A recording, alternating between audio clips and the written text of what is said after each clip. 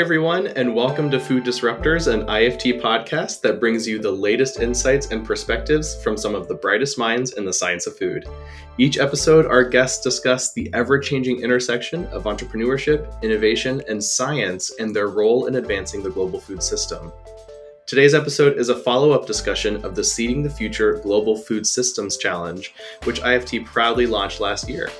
The goal of the challenge is to inspire and support passionate, diverse, and multidisciplinary teams to create game-changing innovations that will help transform the food system to be more sustainable, make healthier diets more accessible, and empower consumers to make choices benefiting both personal and planetary health. The annual challenge provides 3 levels of awards to incentivize food system innovations at different stages of their development. And today we're speaking with the 3 grand prize winners. Queenie Rizaldo at World Fish, which is headquartered in Malaysia, but she's coming to us from Myanmar. Dismas Kisulu of Solar Freeze in Kenya, and Johar Ali with the International Rice Research Institute in the Philippines, along with, of course, Bernard van Langerik, whose foundation Seeding the Future initiated and funds the challenge. Thank you all for stretching your schedules so we can join each other from across the world. So, Bernard, I want to start with you. You received more than 900 applications for the different grant mechanisms in this first year of the challenge, which is incredible. And after several rounds of review, the selection committee awarded 14 different organizations a total of $1 million. What observations do you have about the state of innovation based on the applications that were submitted? Yeah, thank you, Matt. Great question.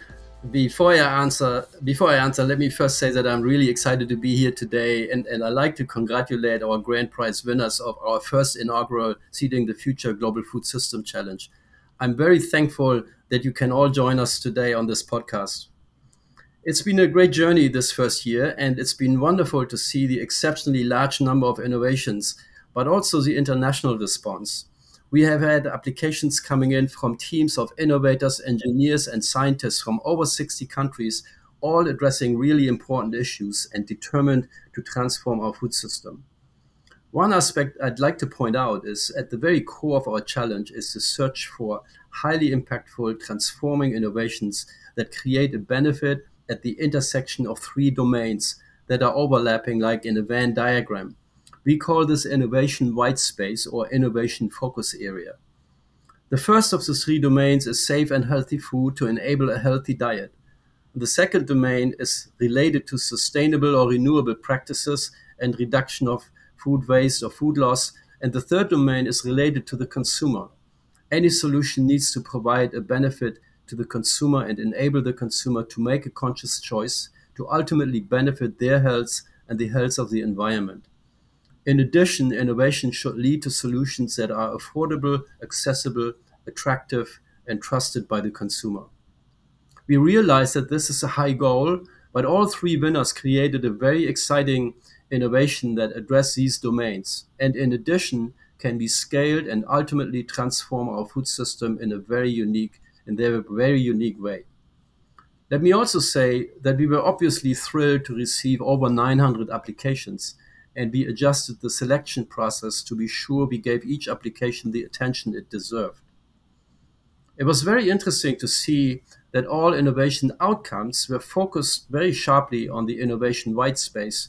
However, they originated from very different areas from across the entire food value chain, beginning with basic science to develop healthier crops, to renewable agriculture techniques, to better protein supply, all the way off to off-grid food processing techniques such as drying, freezing, cooling, and post-harvest loss or food waste reduction. In summary, I would say we are thrilled with the quantity, the international response, and most importantly, the quality of the innovation in terms of the impact potential and significant benefit for human life. And all of this is best reflected by the winning teams who have joined us today. So my thanks goes out and congratulations to all of you. Thank you. Yes, congratulations, Johar, Queenie, and Dismas. Out of 900 applications, that's a great achievement. So really, congratulations to all 3 of you. And I want to start, digging in a little bit on what each of your organizations do, and learning a little bit more about you. So Quinny, I'm going to start with you. So WorldFish is building capacity using homestead aquaculture to produce highly nutritious food products using small fish. Talk a little bit about that. Why small fish specifically, and why are aquatic foods important to transforming the food system? Thanks, Matt. Thank you for having me today. First, I would really like to say that World Fish is very proud to be one of the winners of the inaugural Seeding the Future Global Food System Challenge. Aquatic foods has potential in addressing malnutrition, lowering the environmental footprint of our food systems, and providing livelihoods to millions of people living in poverty. Aquatic foods like small fish are central to the livelihoods, food, and nutrition security of more than 800 million people in developing countries, particularly those vulnerable to climate change, poverty, conflict, and humanitarian emergencies. Aquatic foods include animals, plants, and microorganisms grown in or harvested from water and their synthetic substitutes. Whether it is caught in oceans, lakes, and rivers or sustainably farmed, it releases less carbon than land based crops and livestock. So it is packed with vitamins, minerals, and healthy fats, making it a healthy options for people on the planet. The importance of aquatic food is slowly being recognized. More than 3 billion people obtain 20% of their animal protein from it, and 60 million people are engaged in the fisheries and aquaculture sectors, and half of which are women. Fish is among the world's most valuable items of global trade, worth 164 billion US dollars in 2018. So your question, why small fish? So I will just say that our colleague, Dr. Shakuntala Tilsted, who received the World Food Prize last year, was the first to examine the nutritional composition of this small indigenous fish species. It is found and consumed in Bangladesh and Cambodia.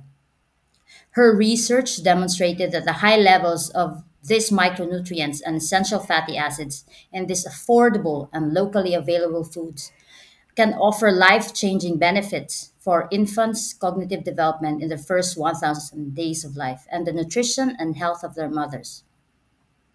So, in Zambia and Myanmar, where we are focusing our work for this award, these small indigenous fish species will be integrated in homestead ponds, and then it will be processed and marketed to make them available for local consumers.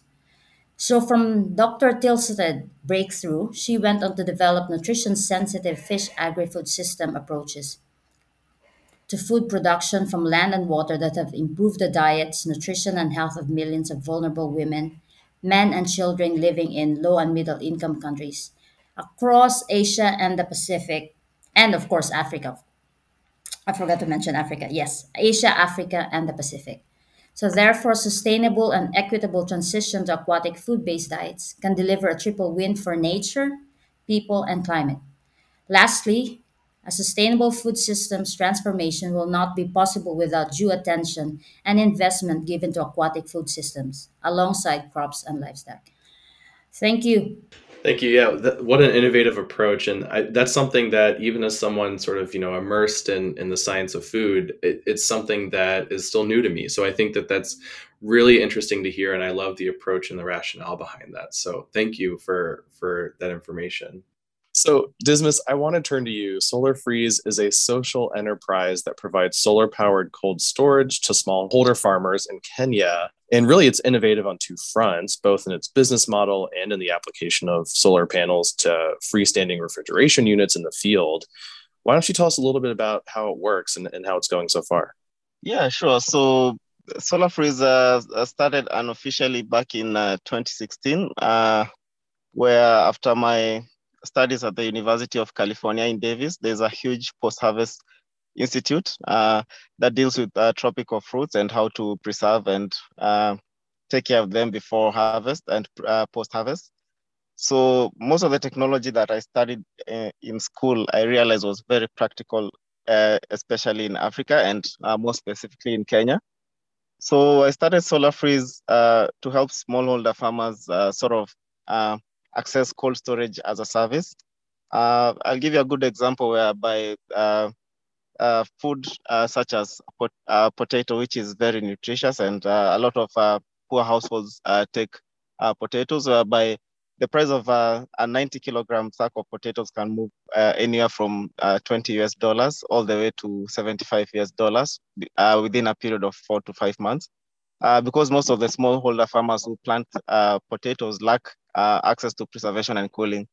And what Solar Freeze does as a business model is sort of like an Airbnb for cold storage and cooling, which simply means that we provide sort of like a shipping container, which is 40 foot, and some are 20 foot, and some are smaller, whereby if you have a crate of fresh produce, you just come and store and pay on a daily basis. So basically, we've reduced the huge capital investment required from the smallholder farmers to own cold storage, and now essentially made it as a service. So preserving fresh produce such as fruits and vegetables, and also in the fish sector, whereby Kenya has a huge coastline. We are helping fishermen along the coastline preserve their produce as a service.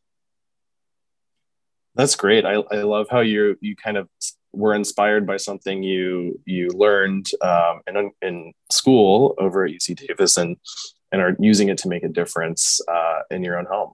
Sure. What we realized early on as Solar Freeze is that access to preservation and cooling is really critical, and because most of the continent lack access to electricity, Solar Freeze came up with a fully solar-powered cold storage unit, whereby the largest one is 40 foot, and medium size is 20 foot, and then there are smaller units that are between the size of 200 liters to 500 liters, very ideal for maybe the fish preservation and meat preservation and dairy preservation. And we realized that for us to be effective with smallholder farmers, we have to make our units mobile. So that means that from the farm gate, they can be able to easily take their produce to a central aggregation collection point. And that's when we came up with a mobile solar-powered cold storage unit. So that essentially means that once you have like a crate of potatoes, which is, I think Kenya is the second largest producer of potatoes within the continent, you bring your produce, and then Solar Freeze gives you access to better market information, because we also realize that there's a huge information gap between what smallholder farmers have in terms of what is the price of their produce in larger cities such as Nairobi, Mombasa, or Kisumu, whereby the price may be different from what they are accepting at aggregation points within the rural areas. So we send them SMS, periodic SMSs to tell them that, hey, you can get the same 90 kilogram bag of potatoes can go for example, $60 as opposed to what is being offered. And if you wait out for a longer period, you can get a better price. So we guarantee the farmer that the ideal temperature that we are going to provide for their storage is around at least 6 to 8 degrees Celsius, which is good for potatoes. And also because they are a very good candidate for preservation and cooling, they can last even more than 6 months with adequate pre-harvest and good pre-harvest technology. So our interventions have included in the pre-harvest sector, whereby we have trained farmers on how to pick their fruits and how to reduce bruising, and also the post-harvest sector, whereby on top of providing access to cold storage as a service, the sort of the Airbnb for cooling and preservation, we go beyond that by providing them with real-time information on better market information, who to sell their produce to, and what is the most ideal price that they can get, because a lot of farmers tend to be price takers, which means that very many businesses give them the price that is normally the lowest, and because they don't have access to like general information in terms of the best prices that they can sell their produce in the city, we bridge that gap. And also because we, as Solar Freeze, essentially we have aggregated a lot of produce essentially in one collection center. That gives smallholder farmers a better bargaining power. So for example, if Solar Freeze connects them with a larger supermarket within Nairobi or in a larger city, they can get better prices, or maybe a chain of restaurants, which guarantees quality and quantity at the same time. They're able to negotiate for better pricing. So business model, as we focus on providing the technology initially just to cut down on post-harvest loss. And we realized that we reduced for perishable fruits and vegetables from 95% after 2 weeks to less than 5% post-harvest loss. So that was very effective. But also we went beyond that and provided farmers with market linkages and better information to access larger markets and to be able to basically sell the produce at optimum prices. Well, that's great. And I think it really shows how you are taking the technology and turning it into this social enterprise. So thank you for that. Now, Jahar, I want to turn over to you. So the International Rice Research Institute works throughout Asia and Africa with projects and partnerships to improve the health and welfare of rice farmers and consumers. And the project you're working on is a plant breeding project that has developed a strain of rice that resists the uptake of arsenic, which seems like an obviously beneficial innovation, given that high levels of arsenic are naturally present in groundwater in many rice-producing regions, particularly in South and Southeast Asia. And from what we know, Himalayan rivers carry arsenic from rock sediments to the densely populated rice-producing regions of South and Southeast Asia, threatening the primary rice-growing belt of Asia. Could you share with us how the strain of rice that you and your team developed is able to stop the rice plant from absorbing arsenic contaminants, and what makes this rice strain so novel? Yeah, thanks, Matt. The new strains of rice developed by us actually blocks the arsenic uptake to the rice grains below the World Health Organization's standards of 0.2 milligrams of arsenic per kg of polished rice. It is actually, these new strains are already in the backgrounds of the released varieties in Bangladesh, Biridan 69, and in India, Biridan 69 and PR 126 rice varieties. And we have now identified a quantitative trait loci, which is actually a DNA segment on chromosome 8 that firstly retains the arsenic load in the roots, while the QTL on chromosome 2 restricts the arsenic uptake from root to the shoot. And another two QTLs we identified on chromosome 6 and 12 that restricts the arsenic from the shoot to the grain. And all these QTLs makes the rice cultivars novel by restricting the arsenic going to the grain. Now we have also identified a specific set of candidate genes in these QTLs regions, and we have validated them for their further utilization in the breeding programs. Now, having said that, the next step is to take the potential arsenic-safe rice cultivars and validate them in the target arsenic-contaminated regions in comparison to the farmer's variety and best check varieties. So after validation, we need to nominate the promising entries into the national yield trials and get them officially released for allowing the farmers to cultivate them. The challenge is to identify the most potential arsenic-safe rice material that fits the needs of the farmers and the market. And only then it will guarantee the farmers the desired farm income and allow the arsenic-safe rice to reach the markets. And to address these challenges, we plan to demonstrate the yielding potential of these materials in the target arsenic contaminated areas to all the stakeholders, including the farmers and millers and consumers. Further, we need to quickly nominate the promising entries to the national yield trials for their testing and release. And we will closely work with the national institutions to train them to collect the soil, plant, and grain samples to primarily assess the arsenic in the grains and shoots. Once the arsenic materials are properly validated in the arsenic contaminated areas, the local rice breeders will be given free access to the arsenic safe rice materials along with the gene based markers to directly incorporate them in their breeding pipelines. And this is to mainstream this important trait in their breeding effort. And in the future, this will trigger the development of future rice varieties, which will be much safer for consumption and use, and thereby it would create bigger impacts in the target regions.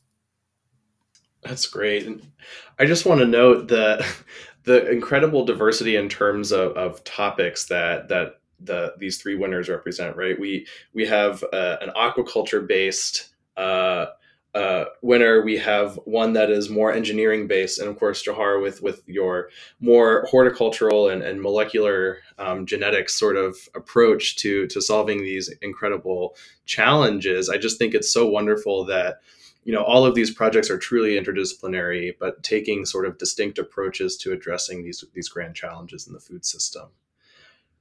I want to go back a little bit to the competition and talk to each of you about what this grand prize really means to you and what winning means to your organization. So Quinny, why don't you start off with, reflecting on what winning means to you and your organization? Yes, thanks, Matt. So, World Fish is an international non-profit organization that has presence in over 10 countries across Asia, Africa, and the Pacific. So, this award only adds to the growing recognition and body of evidence for the unmatched potential of aquatic foods to bring about positive outcomes for nature, people, and climate. So, this award will help us address the problem of undernutrition and micronutrient deficiencies that the people of Myanmar and Zambia, where this project is going to be focusing, to those people who, particularly the children and women, are facing due to the COVID-19 pandemic and political situation in Myanmar. This problem of undernutrition, micronutrient deficiencies will have long term effects on health and economic productivity. So, the scientific understanding of the role of fishery and aquaculture for food, nutrition, and economic security has never been greater. But translating this into practical solutions require attention, investment, and resources from governments, policymakers, and the private sector for which time is running short. So World Fish, as it did over the past 40 years, will continue to work with partners from across the world to advance sustainable and equitable aquatic food system through best fit for context, world-class innovation in today's global high-velocity economy, assault on nature and the climate crisis. Both the World Fish and the CGIAR 10-year research and innovation strategies offer us a roadmap to effectively deliver impactful work. Thanks again, Matt. Thanks, Quinny. Dismas, how about you? What does winning mean to you and your social enterprise? Yeah, sure. So winning the IFT prize means it's a very huge deal to SolarFreeze. First of all, we are really excited for this huge recognition because the work that we have been doing on the ground is receiving a spotlight in a very far-flung part of the world, whereby this sort of renewable energy and new business models can be used to tackle huge food issues in the world. So the prize means a lot in terms of recognition to us and also to the whole team because we work in areas whereby putting a spotlight on our work means a lot because we oftentimes feel like we are working in the dark and unseen. But the prize puts that recognition on our work, and that's really excited to everyone on our team, and also even to the smallholder farmers that we work with. Going forward, we aim to put more units on the ground and increase the direct impact that we have currently. We are serving at least 3,000 smallholder farmers. So as a result of the prize, we aim to at least double that number in the next 3 years because we use the financing to increase the units on the ground. And also we have sort of like a training program within SolarFreeze to train more technicians to be able to maintain, repair, and operate the solar power technologies in the rural areas. So with that program, this year, as a result of the grant, we're going to train at least 100 young people to be technicians. And our target is to focus on young post-secondary school women with between 18 to 29 years because we realize that there's a huge skills gap whereby we need more solar technicians and especially solar technicians related to agriculture, having the right skills to repair these technologies because we are seeing a lot of solar irrigation pumps coming around. We are seeing a lot of renewable energy technologies for agriculture productive use assets coming around. But we also want to train more people to sort of troubleshoot this equipment once there's a challenge. And this prize also will be used for Solar Freeze in terms of scaling, also to capacity build the people who are going to directly work with our technology on the ground as well. So it's a huge recognition. We are really excited, and we hope to scale our work and to increase our impact on the ground and in Kenya, to be specific. And Jahar, why don't you touch a little bit on what this means to you? Yeah, thanks, Matt. Winning this prestigious prize is very close to my heart, actually, and it would help the millions of rice farmers in this region to eat much safer rice than what they would be consuming otherwise. In the long run, the mainstreaming of rice breeding with arsenic exclusion genes will help a lot to both farmers cultivating arsenic safe rice varieties and the consumers, especially women and children, from a health perspective. It will help CGR and ERI to continue their meaningful work to transform the food systems worldwide, including addressing the food security, health, and nutritional needs of people. Impact of success from our project will be directly by the adoption of high yielding arsenic safe rice varieties that will be providing higher income to the farmers on account of their superior yields and multiple abiotic stress tolerances inbuilt in them. Mainstreaming of rice breeding using arsenic excluding genes with molecular markers would help the NARES partners to develop arsenic rice varieties over the years, and the a large populace actually would be consuming new rice varieties that are safer to be in the long run. And over the years, the wide scale adoption of arsenic safe rice would keep the arsenicosis, cancer, and arsenic related ailments relatively low, especially concerning women and children, as rice provides more than 50% of their daily calorie requirement in South Asia alone. So, with this, I would like to thank you, Matt. Excellent. And Bernard, I'm going to have you close us out. Can you share a little bit, based off of this incredible first year of the challenge, can you share what you're looking forward to with the second year of the challenge?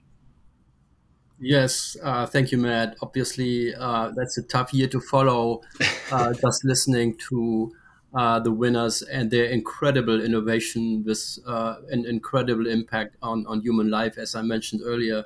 So I would say that first, we like to repeat the success from this last year's challenge, not just to raise the same level of interest in food system innovation, but we also like to see the same quality of the submission, which we saw this year, and the quality of innovation we just heard about. Second, I'd like to take this opportunity today to encourage all applicants who did not win last year. We call them the other 95%, to visit the challenge website on IFT's website and submit their applications as soon as the application period opens on June 1. And third, and going forward, we are thinking about establishing a food system innovator community where not just the winners, but also finalists and semi-finalists can interact with each other, with the broader IFT community, and also with venture capital and other food value chain stakeholders to grow and nurture their ideas. There's more to come on this, but I'd like to share with you that we are thinking about creating this new innovator forum starting next year. Thank you, Matt. I love it. Yeah, absolutely. And I love that it doesn't necessarily, stop with the award, right? There's the hope of continuing the conversation and creating this ecosystem of innovation. Absolutely. So yeah, congratulations again to all the winners, and looking forward to seeing all of you do great things. And if you're enjoying Food Disruptors, please let us know by leaving a review on iTunes or by connecting with IFT. You can find us at IFT on Twitter and by searching the Institute of Food Technologists on LinkedIn, Instagram, and Facebook. Thanks for listening to Food Disruptors. I'm your host, Matt Teagarden. Have a great day, everyone.